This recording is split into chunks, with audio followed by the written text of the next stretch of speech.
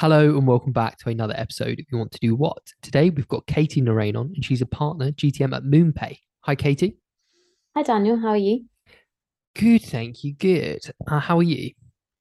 Yes, good, thanks. Busy week, but it's always crazy. So yeah, happy to be here. Pleasure to have you on. Katie, should we jump straight in? Do you want to tell everyone a bit about what you do? So I work cross-functionally as partner marketing manager, managing GTM strategy, executing it on a general and granular level for new and existing partners at one of the leading Web3 infrastructure companies, MoonPay. It's an incredibly exciting time for us. We're partnering with a lot of businesses, both Web3 and Web2, and we have a great brand marketing strategy. Yeah.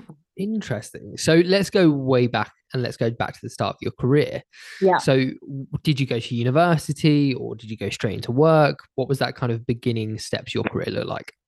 So I always wanted to go to university, and I did. I went to Exeter, and I think it's always this struggling, a hard time to kind of decide what you want to do. And for me, I wanted to make sure that when I studied something, and even now, right, in my career, I want to make sure that I do something I really enjoy.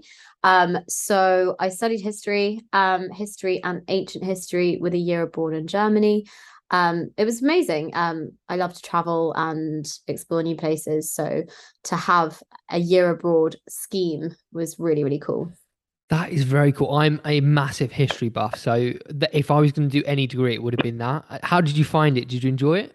Absolutely loved it. Yeah, and I think with one of those subjects where you're reading in depth and you're studying different modules and there's a lot of work, as with any degree, I think you have to be super interested and invested and where you're choosing different topics.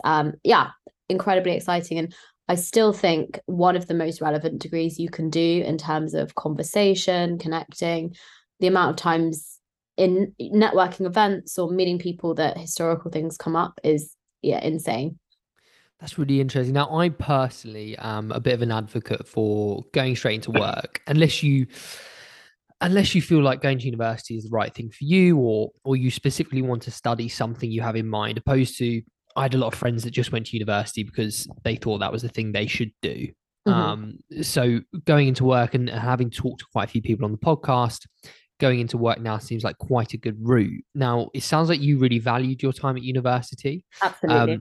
Do you think, would you still have gone to university now, or do you think maybe there was a way to go into what you're doing without going to uni? I think at the time where I went to university, there were still few companies that would hire you unless you had a degree and a 2-1 degree at that.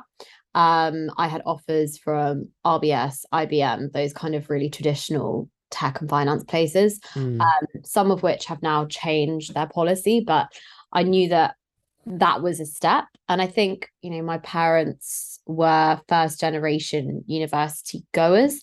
And so for them, that was really important as well. So it was always kind of just in my plan.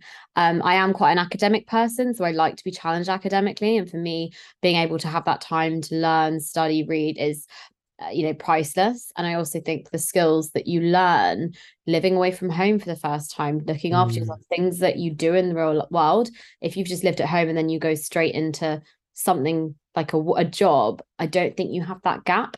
And looking back at it, I could have even used my time better. I think you can definitely do more networking and really build up that career path. But also, I was part of a cheerleading squad. Some of my best friends now are from that time. It was great to compete nationally. All of that, all of the above that you wouldn't have got the opportunity to had you just gone into work. So I think there's merit to going to university. Yeah, you make a great case for it. So after you left university, what was your first job like? My first job, what was it? Oh, I did a few things just right after university. But I was at this wonderful little firm called Holland Mountain, and it was essentially private equity consultancy. That was cool. It's my first kind of bit of a job. I'd done previously an internship at RBS, which was more like during one of the school summers or like the university summers. Hmm. So it was interesting working in that corporate world. I absolutely loved it. I think it was nice to get kind of earn money for the first time properly. Mm. Took a break and went traveling for a bit. Came back and well, since then hopped around careers. So I haven't had a straight channel into what I've wanted to do. So that's really interesting because I really advocate for doing that, especially in your 20s and trying different things. Can you just take us through your kind of thought process as you jumped around? Was it I want to learn new skills, or was it just an opportunity came up and you were like, you know what, I'm going to try this out? Yeah, I think all of the above. I think I was listening to a podcast recently, actually, one of Stephen Bartlett's, and I've forgotten her name, but a wonderful lady was speaking about kind of what speaking about how she's a life coach now and's got a really successful business, but speaking about how she kind of did the same, like jumping between careers, not really understanding why. But I think for me, like what she explains is that nothing really called to me. I was in these jobs and didn't have this passion. It was like I enjoyed my work sometimes I didn't. Mm. That's very obvious, you know, when you don't enjoy something, but sometimes you just think this isn't really fulfilling me. I don't think this is what I'm made to do. I don't feel like I'm being utilized maybe to my full potential. That was big. And for someone like me, I've always been an all-rounder, you know, taking maths, English, history, chemistry, that like all of that spectrum, been quite active, done, you know, I like to be creative. And so it was never an obvious path. And I think when you have a few different skill sets and different interests as well, it's not always easy. And so, yeah, I jumped between things because I felt sometimes I wasn't being fulfilled. Sometimes I wasn't being challenged. Sometimes I felt my skills could be better utilized. And yeah, I think that's honestly, and I love to learn more and more about different things. So, of course, that's where I jumped as well. Mm. I was listening to a podcast recently. I'm much the same as you, a bit of a general all rounder. No, Mm-hmm. you know, one thing called to me, and I always found it really difficult. Just like you say, never quite feeling fulfilled in what you're doing. And somebody made such a great point, and they said, "Don't follow your passion, follow your curiosity." And I'd Absolutely. never thought about it like that, and it makes so much sense, doesn't it? I think so. And I think you should never stop being curious because there's always more to learn. There's new things coming up all the time. And I think where you can really find value and really find things that you might want to go after is in discovering new opportunities. And that's normally things that maybe aren't as obvious. Mm. And did you find it, or were you worried at the potential look of your CV? Because growing up, I don't know if you were told the same, you know, job hoppers, as they were called back in the day. Mhm. People might look at your CV and think, oh, well, they don't stay here very long. But I don't know if you agree, but for our generation, it's not looked at in the same way. You actually, employers look at you and go, wow, look at all the different skill sets they've got here. Yeah. And I think back in the day, it was very common for people to stay at their jobs 20 plus years. And that was certainly the experience when I was interning at RBS, that, you know, a lot of people had that, same as any traditional firms I've worked for.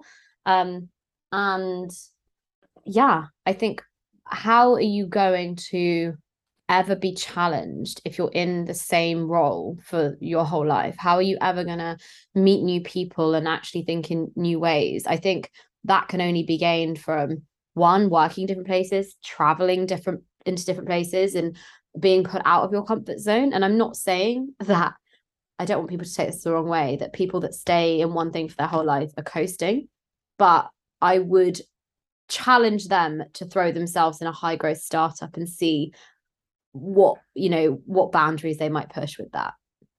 I think this is going to be really valuable for people listening because we get told a lot that, you know, job hopping is going to be part of the future, but it's actually quite a scary step, I think, to change industries and completely change what you're doing. So how did you approach that when you did change industry? I think also, let's just go through the industries. I've been in finance, tech, fashion, now tech/Web3, um, among other things on the side. And I think, like we were saying, curiosity is good and being well read on that.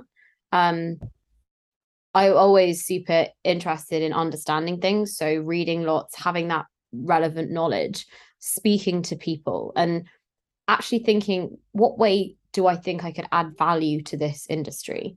I think honestly, interviews now, I was reading a book recently, quite a famous one. It was written a few years ago now. Are you smart enough to work at Google?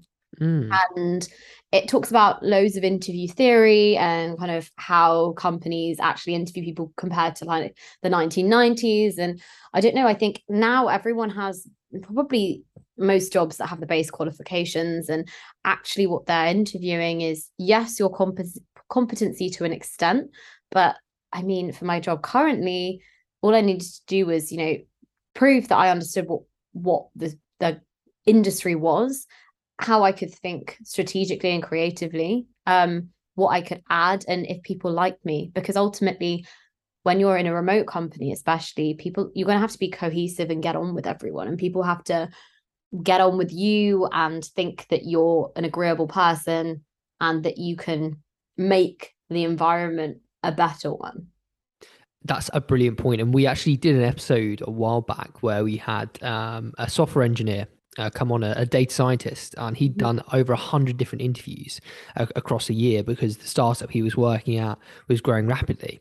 Mm-hmm. And he sort of laid bare what they actually look for in the interview. And that was the number one thing that nobody seems to have been told, that actually, okay, you're all going to be pretty competent. To be honest with you, we'll weed that out early doors if you're not.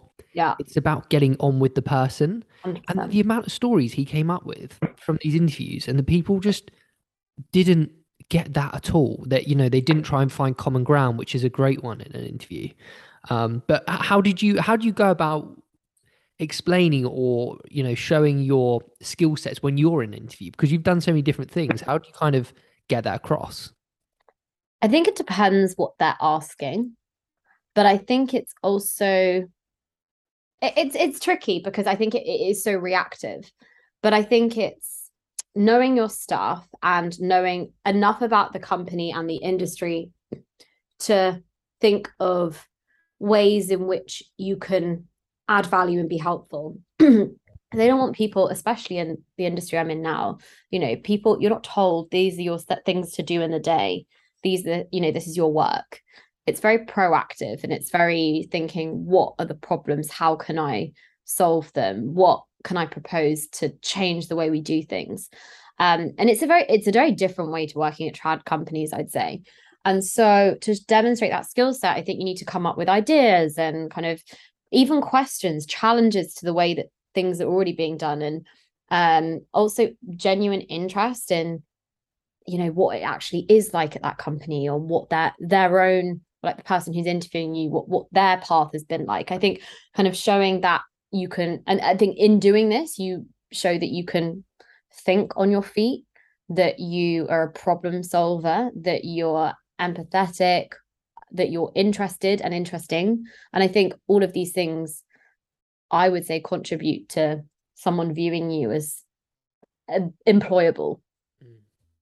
We talk about sort of CVs versus LinkedIn versus all these different ways now you can sort of advertise yourself to employers. And, you've got loads of experience of going for different jobs. So what do you think about the traditional route into companies? Have you submitted CVs, or have you gone above and beyond and tried something else, or reached out to someone on LinkedIn? Like, Yeah. how have you approached it? So this is an interesting one, and I potentially before just went the traditional way, either through submitting CVs, or maybe a friend saying, "There's a job at my company, can I put your CV?" or like that kind of thing. I briefly the way I got my job at MoonPay is that I briefly worked at Taylor Jones, which is essentially a recruitment firm, and all I was doing was the BD client acquisition. That my role was essentially getting clients on board. I saw a massive gap in the market in crypto and crypto recruiting. There were massive. This was in like the boom, like 2021, Mhm. and I just saw all these roles coming about on Telegram and LinkedIn, on all these different sites and places. And I said to my founder at the time, look, I'm going to really do crypto as well as tech, because their specialty was tech. And the way I did it, and the way I was getting businesses to use our services was approaching hiring managers, CEOs, CMO, like all these all kind of senior people within the organizations. And that would actually get you time with them. And so that's what I did to MoonPay. And I ended up saying, can we have your business? And they said, oh, you think we should give you a job? You seem to know a lot about crypto, right? So it was, and I, at the time, I'd only been in my previous company for 2 months, Wow. but it was attractive enough an offer for me to think, you know what, I think this company is doing amazing things in the space. So I would say there is power, and it's not always easy because a lot of people reach out over LinkedIn, but I'm now getting a lot of inboxes myself from people. I'd love to learn more about your role. Some of these are really eager college grads, that I see open roles. Can I speak to you? And you know what? A lot of these companies have a big referral system. So it's worth getting, if you can, someone to refer you and, grab some time if you can. And I tried to do it on an ad hoc basis with people that want to speak to me. Because if you can get an employee to refer you, we get a payment if it's successful and if that person passes their probationary period. And also that person has a way bigger chance of getting hired because they've got someone to advocate. That's really interesting that, you've taken that time. Like you said, you worked there for 2 months at your previous company. And then because you got the time with these companies who are, Web3 super new, there's not many people that actually understand the industry. So you've taken that and ended up getting a job from it, which is just fantastic. Without looking, it was just like in interest. And, it was right place, right time, which I do think a lot of this job market is sometimes. But yeah, that passion and that interest and curiosity, I think, as well. So Web3, let's have a bit of chat about that. The industry is really, really super new, but it's growing rapidly.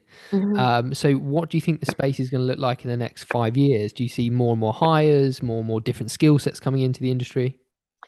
Yeah, so I think we're still early in what Web3 adoption looks like. My company MoonPay, we champion mass adoption, but I still think that there's a lot of iterations because ultimately, people know now what Web3, what crypto is. It's not now just a matter of education. It's also people who are actively against it. And so it's about converting them. And I think where Web3 needs to go in order for mass adoption to take place and it to be mainstream is for Web3 and blockchain technology to solve Web2 problems or make things even easier.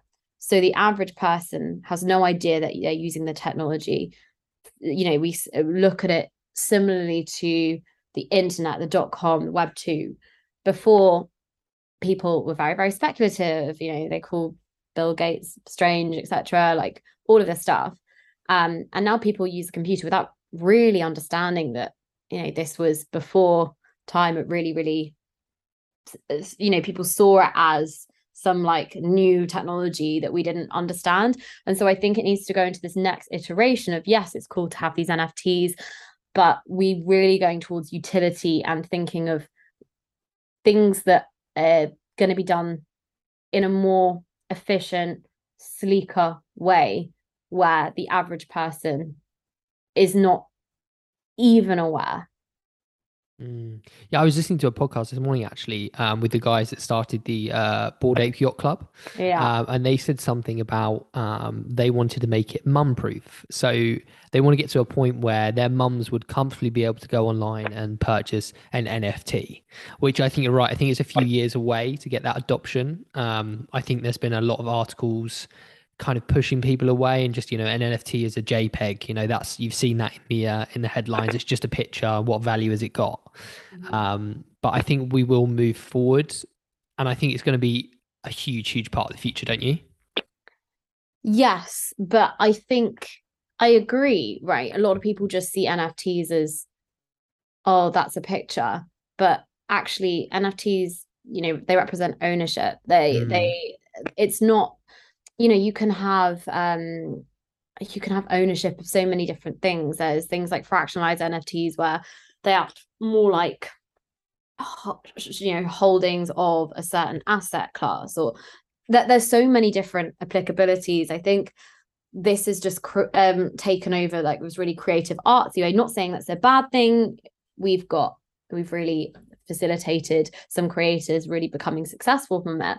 But I think we need to get out of the one dimensional use case of these things. There's so many different applications, and I see that as the future. So, things like memberships, things like tickets, NFT ticketing, where things can be transferred and not sold, where maybe it's in the music industry where blockchain technology creators are having all their royalties or maybe it's not royalties, maybe it's money instead of it going through a producer or a label. I think there's so many different things we can think about that's maybe not this what we think as NFTs right now. Oh, certainly. They need to have utility to grow it, without a doubt.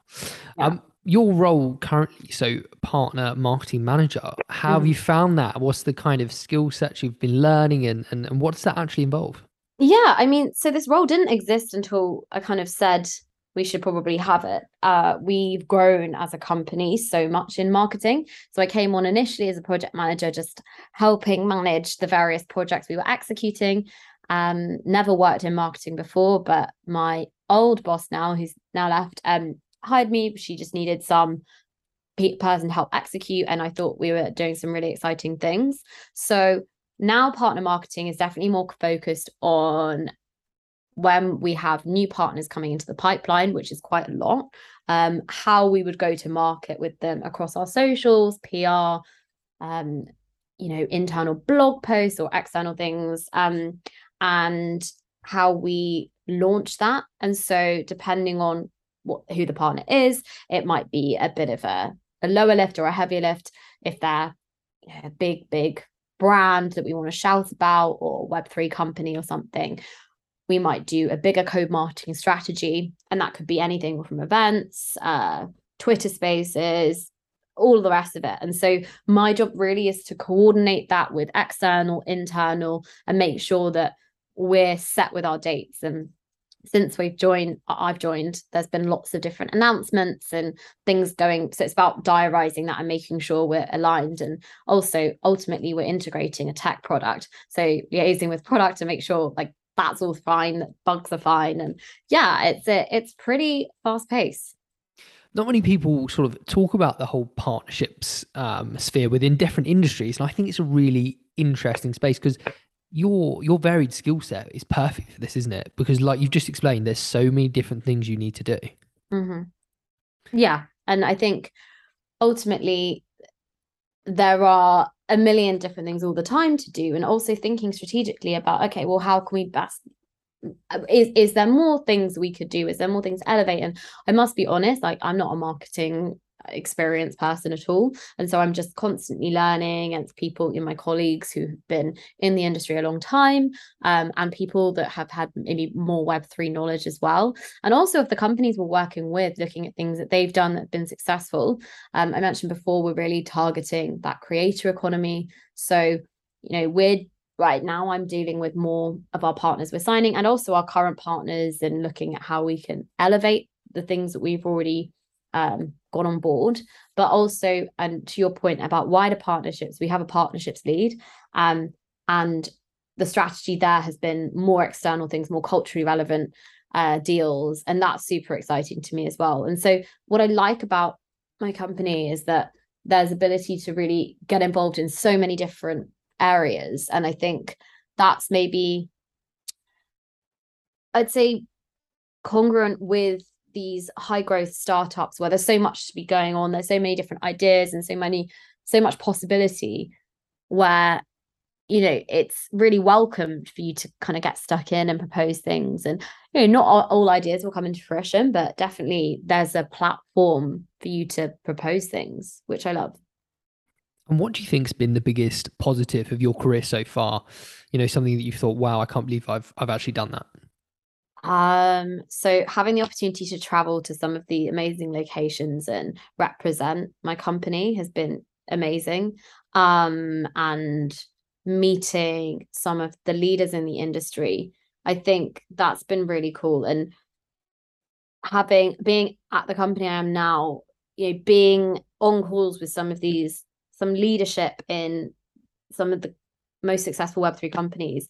It's really awesome. And I think I'm constantly learning. And yeah, because I like to travel and I like to meet new people all the time, and I'm quite extroverted in that way. And the job has really facilitated that and welcomed that. And I think that's really, really cool. Mm. And on the flip side, what's been the biggest challenge of your career so far? My whole career. Mm. I honestly think it's actually been finding something that I'm passionate enough about to think, okay, yeah, this is my calling. This is what I want to do. Or now I feel like I can make a difference. Because I think when you're not maybe as interested or as invested in a career or even a job that you're doing, I think you can feel like you don't have as much purpose. And I think you can feel a bit, I don't know, like misplaced or and it's tricky because you see online, you see people on LinkedIn, you see people on Instagram, and they're doing amazing things in their work and they're making a massive difference, amazing projects. It seems so exciting, and it can. I remember at one point a few years ago feeling, how do I even start to feel like I can do something or get involved? I don't even know the starting point. And so that was challenging, finding that. And I think through my curiosity in Web3 and crypto just during lockdown and finding something I was genuinely interested in has landed me in a career that I didn't even realize I wanted, right? Which is insane. And I feel very satisfied day to day, which is amazing. And then looking back at your career, is there anything you'd change or would you go down the same path you have? That's a tricky question. I think like we always say maybe we change something, but I don't think it would have landed me where I am today because I always think, oh, could I have stayed longer at certain things to make it look better? Yeah, like we said about staying in careers, etc. But I think I don't know the danger of staying longer is that it's harder to leave.